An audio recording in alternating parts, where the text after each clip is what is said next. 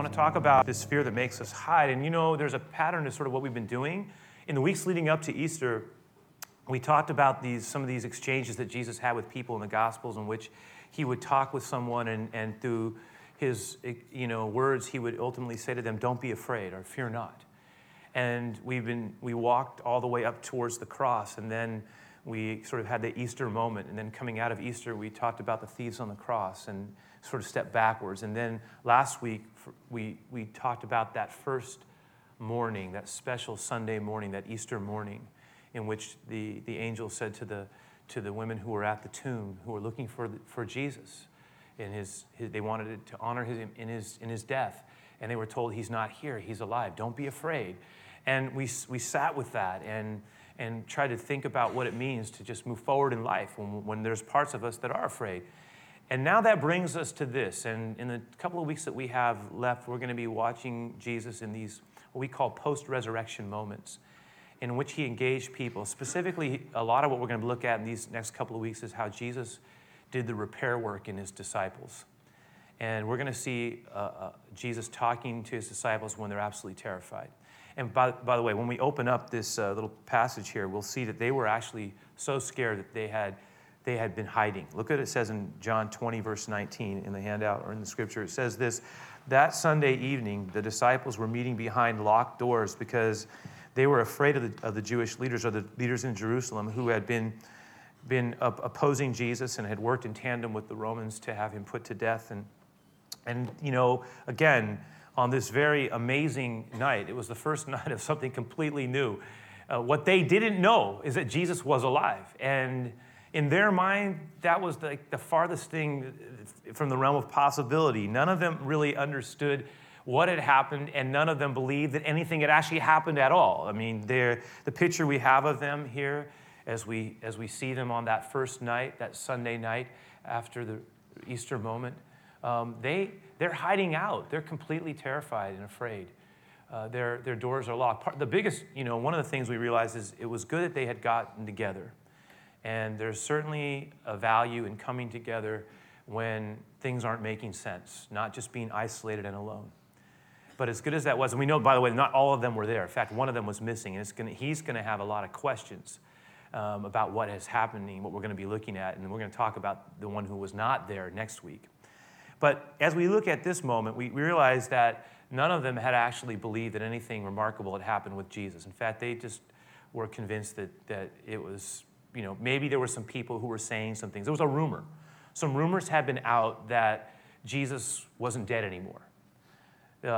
Some of the women had come back from the tomb and had told them that they had seen something like an angel, and Jesus was missing, and he was alive, and then there were others who said they had seen Jesus, but the disciples, to them, it just seemed incredible. They didn't believe it. In fact, there's this very telling verse in Luke 24:11, and I'll just put it up there real quickly. It says, "And their words," the words that were shared with them by the women who had come from the garden where the tomb was, that it just seemed to them like, look at the phrase, idle tales, and they did not believe them. I mean, that is emphatic. They did not believe them. So there was no, whatever you think you saw, whatever it is that you think you may have heard, come on. We know you want to believe it, but there's just no way. So in their mind, that was a rumor from people who were weak and couldn't accept the reality of what they had seen. Because what they had seen was so intensely an ending that there was nobody who could cheer them up with these fancy tales of Jesus being alive. So that rumor, they just said, we don't believe it. But there was a rumor that they did believe. And the rumor that they believed was pretty much what we would say something that in their mind was a possible thing. The word was out that they could be next. And that scared them. I mean, part of the reason they're in this room hiding out together is because they're really afraid. There's genuine fear. Here, look. We talked about this. They had watched Jesus brutally die. And it wasn't just any kind of a death. I mean, it was a really humiliating death. It was a shameful death. It was hard to process it. I mean, it was so bad. I mean, it was beyond what they had anticipated could happen in their worst nightmare. I mean, it was an unsavory, bloody thing, and it was so shameful to see him the way that he was, and it was awful. And again, by the way, they had grown up in Jerusalem in that period, in the Roman period. You know what that meant? They had grown up understanding something that you and I don't really appreciate it because we only can look back on it historically, but the reality of the method of crucifixion was something that was part of their life. And the Romans had borrowed it from, I believe it was the Assyrians, or some would say the Persians. I think it was the Persians. And they had, though, perfected it into an extraordinarily effective means of subjugating the populace in absolute fear, because it was a very cruel way to die. And they had learned how to exercise this art, if we can call it, of capital punishment with a tremendous amount of effectiveness to get the most out of it, so that people were aware that it was a long, excruciating death. It was humiliating as people were put up onto a Roman gibbet, a cross, and just left there to hang in shame. It was terrifying, to be honest. And the disciples were aware of it. They knew that Jesus had it happen to him. And the fact of the matter is, the same people who had pushed for the death of Jesus had problems with them. They were his acolytes. They were his followers. They were his disciples. So listen, what I'm saying is they had good reason to believe that it was possible that, they were next. There were these moments of confrontation that Jesus had. You read them in the Gospels, where Jesus is engaging the Pharisees and the scribes, and he's engaging the leaders of Jerusalem, and there's tremendous tension there. His disciples are with him, and he's calling them hypocrites and Pharisees. He says, you're like whited sepulchres. The only place you can lead people is into a place of more bondage and death. And then Jesus said, if people listen, he turned to the crowds and he said, listen, you do what they say, but don't do what they do. He had humiliated them. He had said things like, your heart is not open to the things of God. And there's no question that the disciples had been in agreement. Yeah, Jesus is right. If you can put it this way, they were amening Jesus all the way in that confrontation. That's right. Saying what a lot of people felt. You don't care about the people. There was a lot of things Jesus said that caused problems. The disciples were really brave when they were with Jesus. Now, they're hiding out, absolutely afraid for their own well-being. And you know what? Who can blame them? Because I would have been scared to death too. That is something that we're told about. And then we're also given this other picture here. In the middle of their fearful place, while they're huddled together behind closed, locked doors, look what happens. It says in that 19th verse that suddenly, that means without any sense that Jesus had. I mean, Jesus didn't knock on the door and say, hey, guys, let me in, I'm alive. Which, would have been incredible. But to have him just in the midst of this moment, you got to understand, try to envision the moment. Everybody is kind of filled with simultaneously thoughts of terror and genuine fear about what is their potential for being taken, imprisoned, and possibly even crucified as followers of Jesus the Nazarene. Or they were looking at each other and feeling ashamed, because they had said they would be with him to the end, and none of them has stood. And so this simultaneous environment of fear and disappointment and shame, and then in the middle of all of this, it says suddenly Jesus appears. And their initial reaction is clear based upon the response of Jesus. Look what it is. It says that Jesus standing there among them, and in his post-resurrection state, he can, evidently it's different, and many people, theologians, mystics, futurists even, have all pondered and interacted with, well, what was it like? What does the Bible say it was like for Jesus after the resurrection?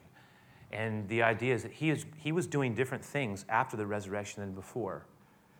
One of the things, he could appear to someone, and they could be looking at him and not recognize him, and all of a sudden they would get it. There were other times where Jesus was just showed up, boom, like the laws of normal time and space didn't apply, and he would just be there, or he would be gone.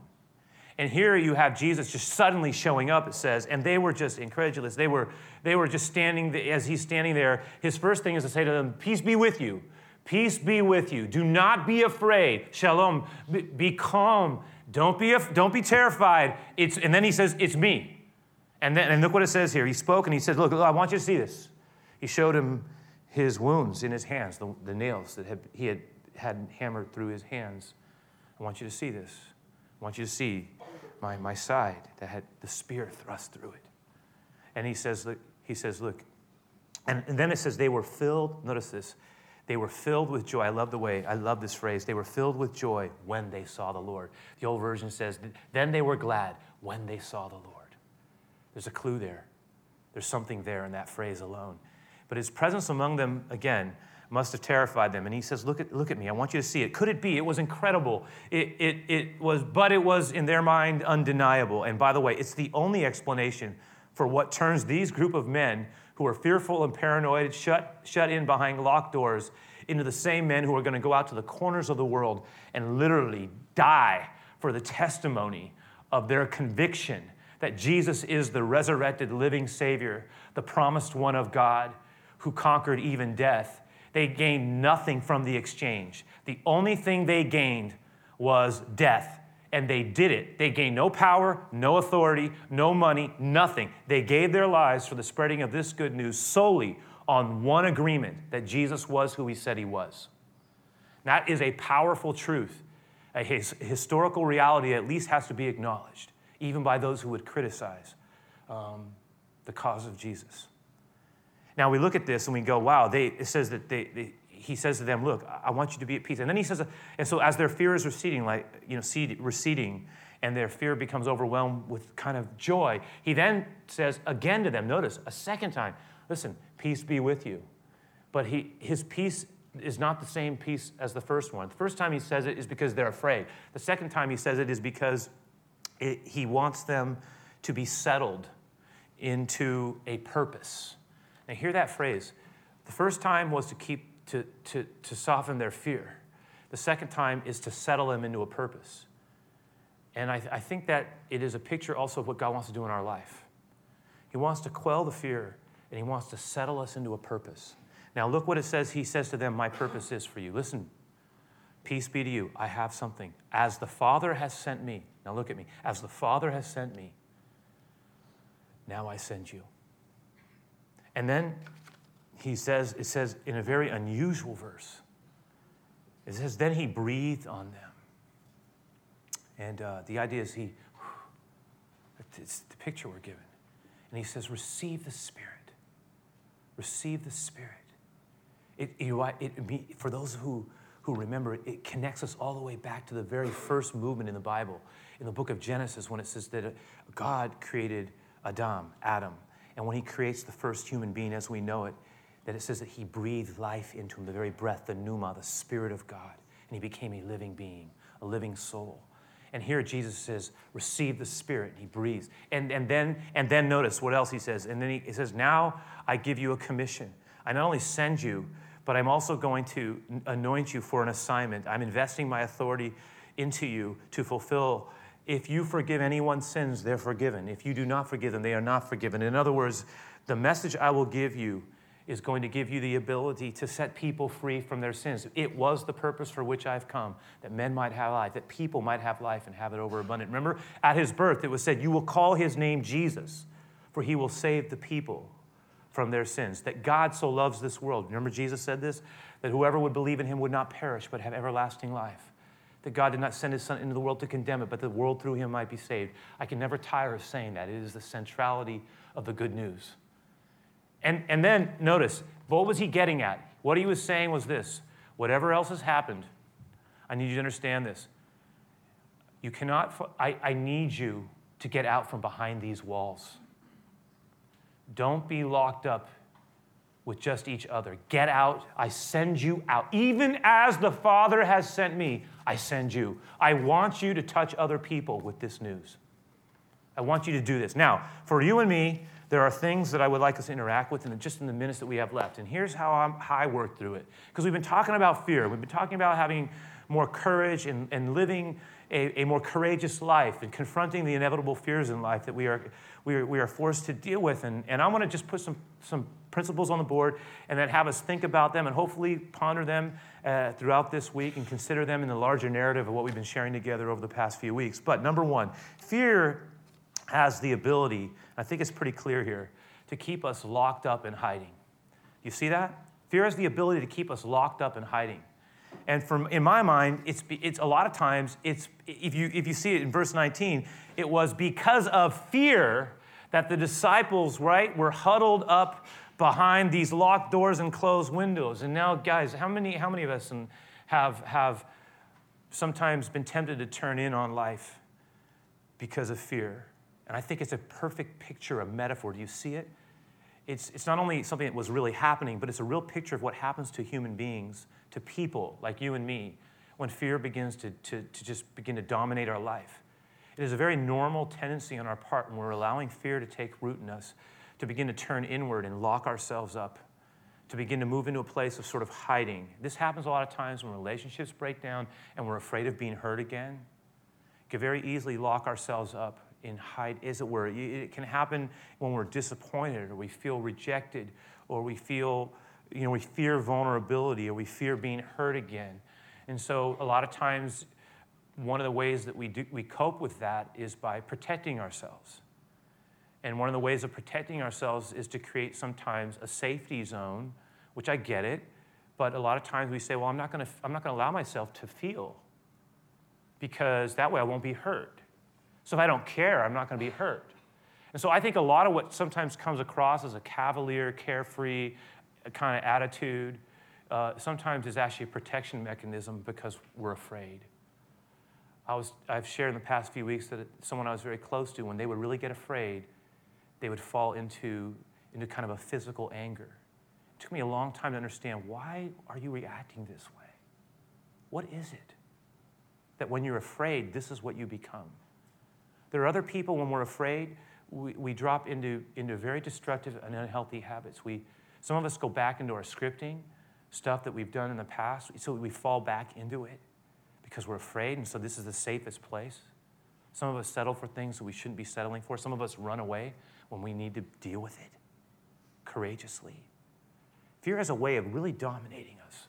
One of the things that it's hard to do, it's hard to be optimistic and hopeful when we're just thinking about what's going to happen, or how's this going to work out, or I'm going to have a problem here, or these places it's like this. We come to places in life where we're like at a road, and we get to decide, am I going to allow my fear to dominate me right here because a lot of stuff can happen, or am I going to choose to trust God with my situation and ask Him to help me to negotiate this very complex and maybe even unfair situation in a way that I can actually grow. I've said this before, obstacles are actually opportunities for growing. And I try to remind myself, because not one of us here are immune from being hurt. Sometimes the most difficult pain, I think, to bear, the fear that is the hardest to walk through sometimes is the fear of being hurt, or the fear that comes that others are rejecting us, or that there's a relational meltdown, or things that are happening. In other words, sometimes when we're disappointed with people, it could be really hard for us. And I keep reminding myself that Jesus knew what it was like to be forsaken.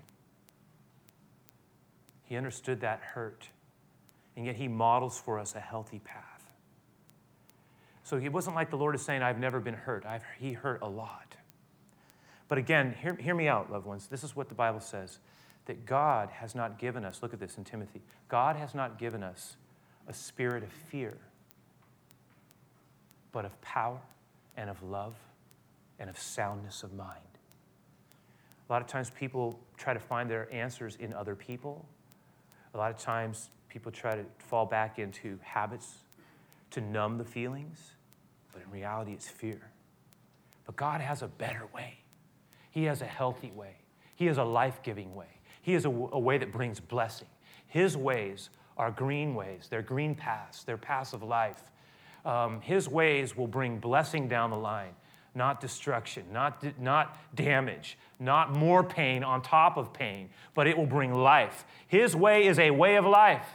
And the person who chooses to walk with him will walk in the way of life. It is the way of the Lord. And here's the thing. God has not given us a spirit of fear, but of power to live well, power to overcome even ourselves, power to overcome things of our past, power for living. God has given us what? Love, the ability to love even when it's really hard to, when a part of us just wants to be resentful, angry, retaliate out of our fear, out of our hurt, out of our anger, but we choose to let the love of God fill our lives. Not going to close down like that. Not going to shrink down to that. Not going to allow that thing to grip me and define me and let me become who this is not who I am meant to go out as one who has been sent. This is the Lord's will. And soundness of mind. The mind, how much stuff is because people are just feeling, it's the thoughts, it's working through the disappointment. It's all that the Lord wants to heal us and give us strength. Think well, creative, stay optimistic, stay alive. And that leads to the second piece here, which is this, that in the fearful places, God longs for us, loved ones, to know his peace. He really does. I mean, think about it. 2 times Jesus says what? Whoa, peace be to you. Peace be to you. Can you hear me? It's like he's saying it to you and me. Peace be to you. Let peace fill you now. But that fear is on me. Peace be to you. But what do you want us to do? Peace be to you. I have a different path for you. Calm your heart. I have a path for you. Peace be. See, the peace of God that passes understanding. And a lot of times, and then you know what also caught me here? Was that these guys probably didn't think a lot of themselves at this moment. They had failed Jesus quite miserably. I mean, again, in the room, I can imagine them in the room. And they're all in the room prior to Jesus appearing. And they're all pretty defeated about this, because the truth is that they had not just kind of blown it a little bit, they had blown it in a big way, right? They all had, it wasn't just Peter, the big talker, who had denied Jesus. Although it must be admitted, and I'm sure they would have all been ready to point it out, that you did do worse than the rest of us, right? I mean, yours. But the truth is, I don't think anybody was in that room going, hey, look at Peter. It's true, maybe they said he was the worst of us. But all of them knew that they had each one turned on Jesus. I don't think there was a lot of stones being thrown. And Jesus comes into that situation, and they're pretty broken. They're pretty broken. And that leads me to this other piece here. This is the last thought for us. And that is this, that for this morning. We need not be afraid. Why? Because he is not afraid to use us despite our fears and contradictions and even our failures. I love this because, again, I go back to the garden and I'm reminded of how they were just so, they just, when it really mattered to stand for Jesus, they didn't show up. He said, you're all going to abandon me. I'm going to love you to the end. And they said, none one of us will.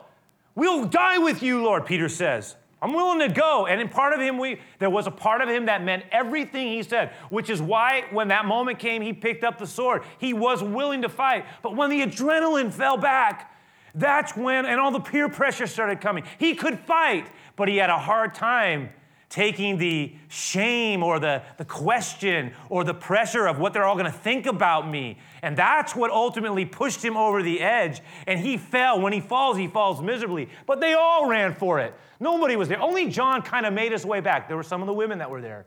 They had stayed. They had held. John shows up. But for the most part, the disciples had just, it was disappointing at best, shameful at worst. And that leads me to this thought here, and here in that we've just mentioned there, is that we don't have to be afraid because he's not afraid of us. In other words, Jesus comes here, and what does he say to them? He says, look, he says, I want to use you.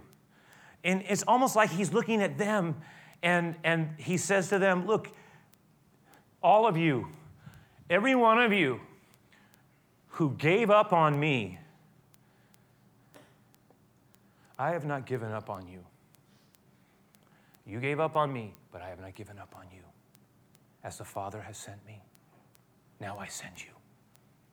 And I'm going to give you my Spirit, and I'm going to give you my presence, and I want you to look at me, and I want you to know me for who I am, and I want you to take this good news, and I want you to carry it outside these walls. I want you to break out of your fear. I want you to live in who I am. It was like Jesus was just talking to them and saying, I don't care. I know you blew it. And I go, Lord, there are times where I feel like, Lord, go find other people to represent you. But you know what? The Lord wants to use us. And I don't mean that like us, like we're the great one. I mean everyone here who's open to letting the Lord work in their lives genuinely and honestly, as authentically as we can. He wants to use us to be a blessing to other people and to be able to talk about him and to share his good news. And I always say, you know what? It's not like I've got it all together. Yes, I want to be a healer in his name, but I am at best always a wounded healer. And it's true. I want to be able to say, I don't have all the, but I know one. I don't even have all the answers to every question, but I can tell you this, God has entered in to every real pain of our life. He gave everything. Even he felt forsaken, not just by other people, but by God himself, the Father. My God, why have you forsaken me? He steps even there. It's the way of the Lord. Now, here's the thing. There are these moments where God's going to call us to places to just surrender our fear. Fear of where we've been, fear of where we are, fear of where we may be going. I don't know. But there's this really poetic, melancholy, but yet with an accent of grace on it kind of song. And it's called Surprised, appropriately. And I want us to just for a moment just kind of look at this, because this is what we're going to close with, you guys. It's in the handout. This song is about, let me tell you how it is being sung to us from the perspective of Jesus talking to us. And one of from the very beginning movement in the song where it says, I'm walking up to your tomb to call your name. There's this sense of the Lord moving into the places that are dead and wanting to bring life to them. You see it? And then it's like the song is about trusting him. I'm walking through the walls. There it is. It's almost like it's talking to what we just looked at. I'm walking that third stanza. I'm walking through the walls of your hiding place. Just like the disciples were hiding out in their fear. To remove your fears and with courage in its place, it's time to be surprised. Basically what the Lord is saying is, I'm with you. And then look at the very end of the song. Ever-present help in time of trouble. This is one of those times. This is one of those times. And then here's the deal. Unclench your fist. Unclench your fist. Listen, this can't receive anything with this. This is how you receive. Open. And that's why sometimes I just say, Lord, I'm open before you. I'm open. I'm open to receive. I'm letting it go. It's an extension of who I am before you. And then the other phrase, unclench the fist. Uncross what? Unfold those arms. A lot of times, you know what this says? I'm closed. I'm closed. I'll check you out, But you know what I mean, right? Or we watch somebody else and we just say, just sort of like I'm detached. I think in the parable of the prodigal son, there's that picture Rembrandt plays with this image. In the parable, he does that painting of the return of the prodigal, and the father is weeping over the son who's come home, and he's a mess, and then the brother is just there aloof, resentful. Why? Because he's afraid. He's afraid that his blessing is my loss. Closed, fearful, angry. Open up Open up. This is the way of the Lord. This is the way of the Lord. This is the way of the Lord. All right, so we'll pray. We'll pray, and then we'll share the song. We'll have our time of giving, share the song.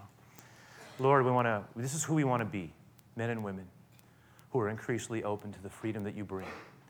The fears of life that seek to bind us, the questions of life that are all around us, that come our way at every season has this unique, fearful place. That's okay.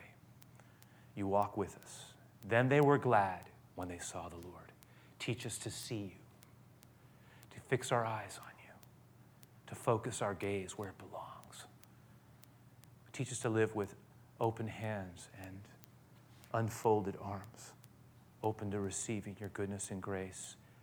And when we come into these places where we find ourselves in a funk and stuck, let it be only for a short while, Lord, and get us out of that.